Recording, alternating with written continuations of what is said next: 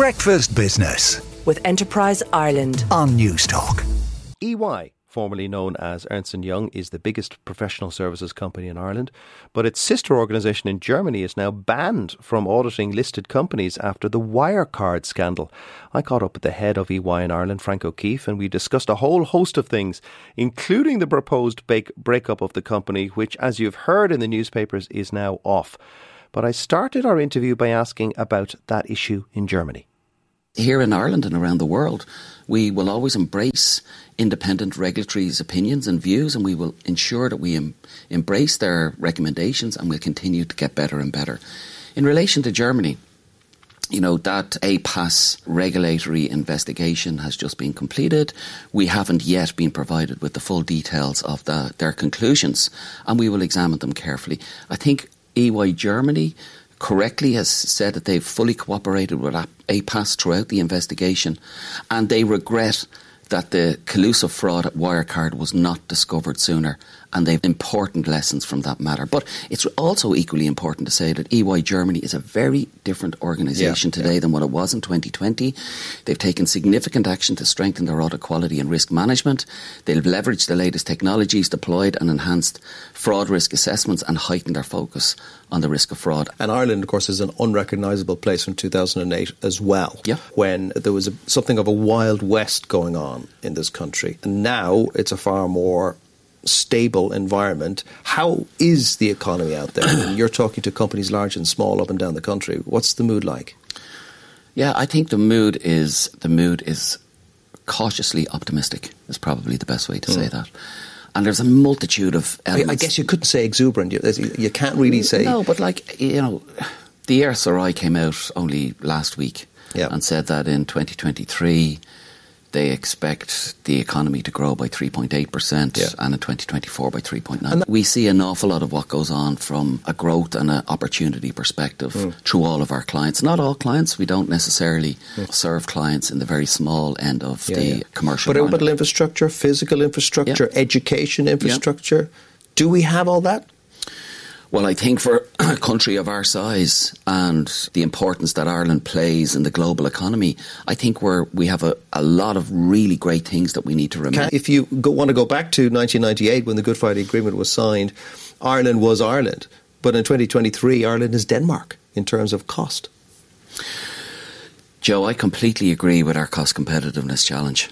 And, when I speak to CEOs from foreign direct investment companies that are either here or looking to come here, or our indigenous community of leaders that are building teams also here, there is a genuine focus on our cost competitiveness, and we need to remain incredibly competitive.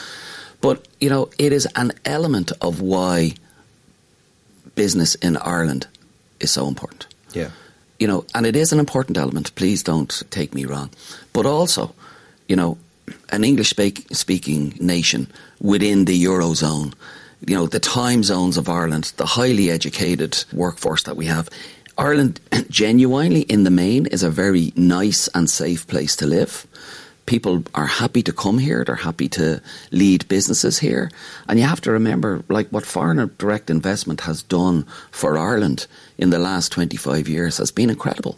Not only have they built sustainable businesses that are creating very, well-paid jobs for highly educated people, they also spin off an awful lot of what we call entrepreneurs into entrepreneurs.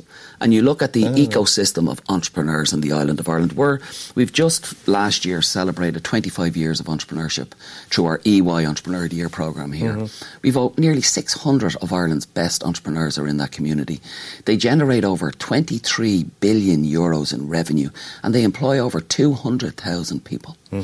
An awful lot of those entrepreneurs have come to becoming entrepreneurs for many different reasons, but a cohort have actually learnt their trade in foreign direct investment entities that came here to Ireland. They decided that they saw a niche, they had an itch, they wanted to do something themselves, and they have built the most incredible businesses. And private equity will get behind these guys. Absolutely. But banks won't in this country. Banks in this country will not lend to any sort of risky venture. But like there is that can-do attitude, as you say, within the US. And I think with the ecosystem we have now with entrepreneurs in Ireland, well, what we're doing with the EY Entrepreneur of the Year community, because it's all about confidence. It's all about trust. It's all about collaboration and creating ventures, and most importantly, creating jobs here in Ireland. I think Irish people are incredibly proud now of entrepreneurs. There is still elements of society of "I told you so," and we believe that if it is okay and it's okay to fail fast, and it's okay to learn from those lessons. It's okay to get support, to dust yourself and down. Go again. Yeah, and why not? But it has to be done in the right way. Yeah. And I think with the 600 entrepreneurs that we have in our ecosystem, it's quite incredible. Not every business is trading perfectly every day. No. And what you find from a community that we have in the Entrepreneur of the Year programme is that they're very much supporting each other, helping each other. Others will have gone down cul-de-sacs. They'll be able to share with others how they could not do the same. So building that ecosystem and that environment for Ireland has been something that we are most proud of. The corporation tax rate has been a key ingredient for Ireland over the last 25 years, since we're talking about in quarter centuries here. It's going to be amended or changed and moving up to 15% as part of the OECD global deal. And that's going to involve something called a top-up tax to go from 12.5% to up to 15%, so that Ireland retains marketing of 12.5%. Are you worried that some would-be investors might say, do you know what, I could get a lower rate somewhere else? Predominantly no, and I'll explain it probably through our lens and what we see. So, this globally has been an issue around the effective rate of tax for corporations. So I wouldn't like your listeners to think that we're moving from 12.5% to 15% for all entities. We're not.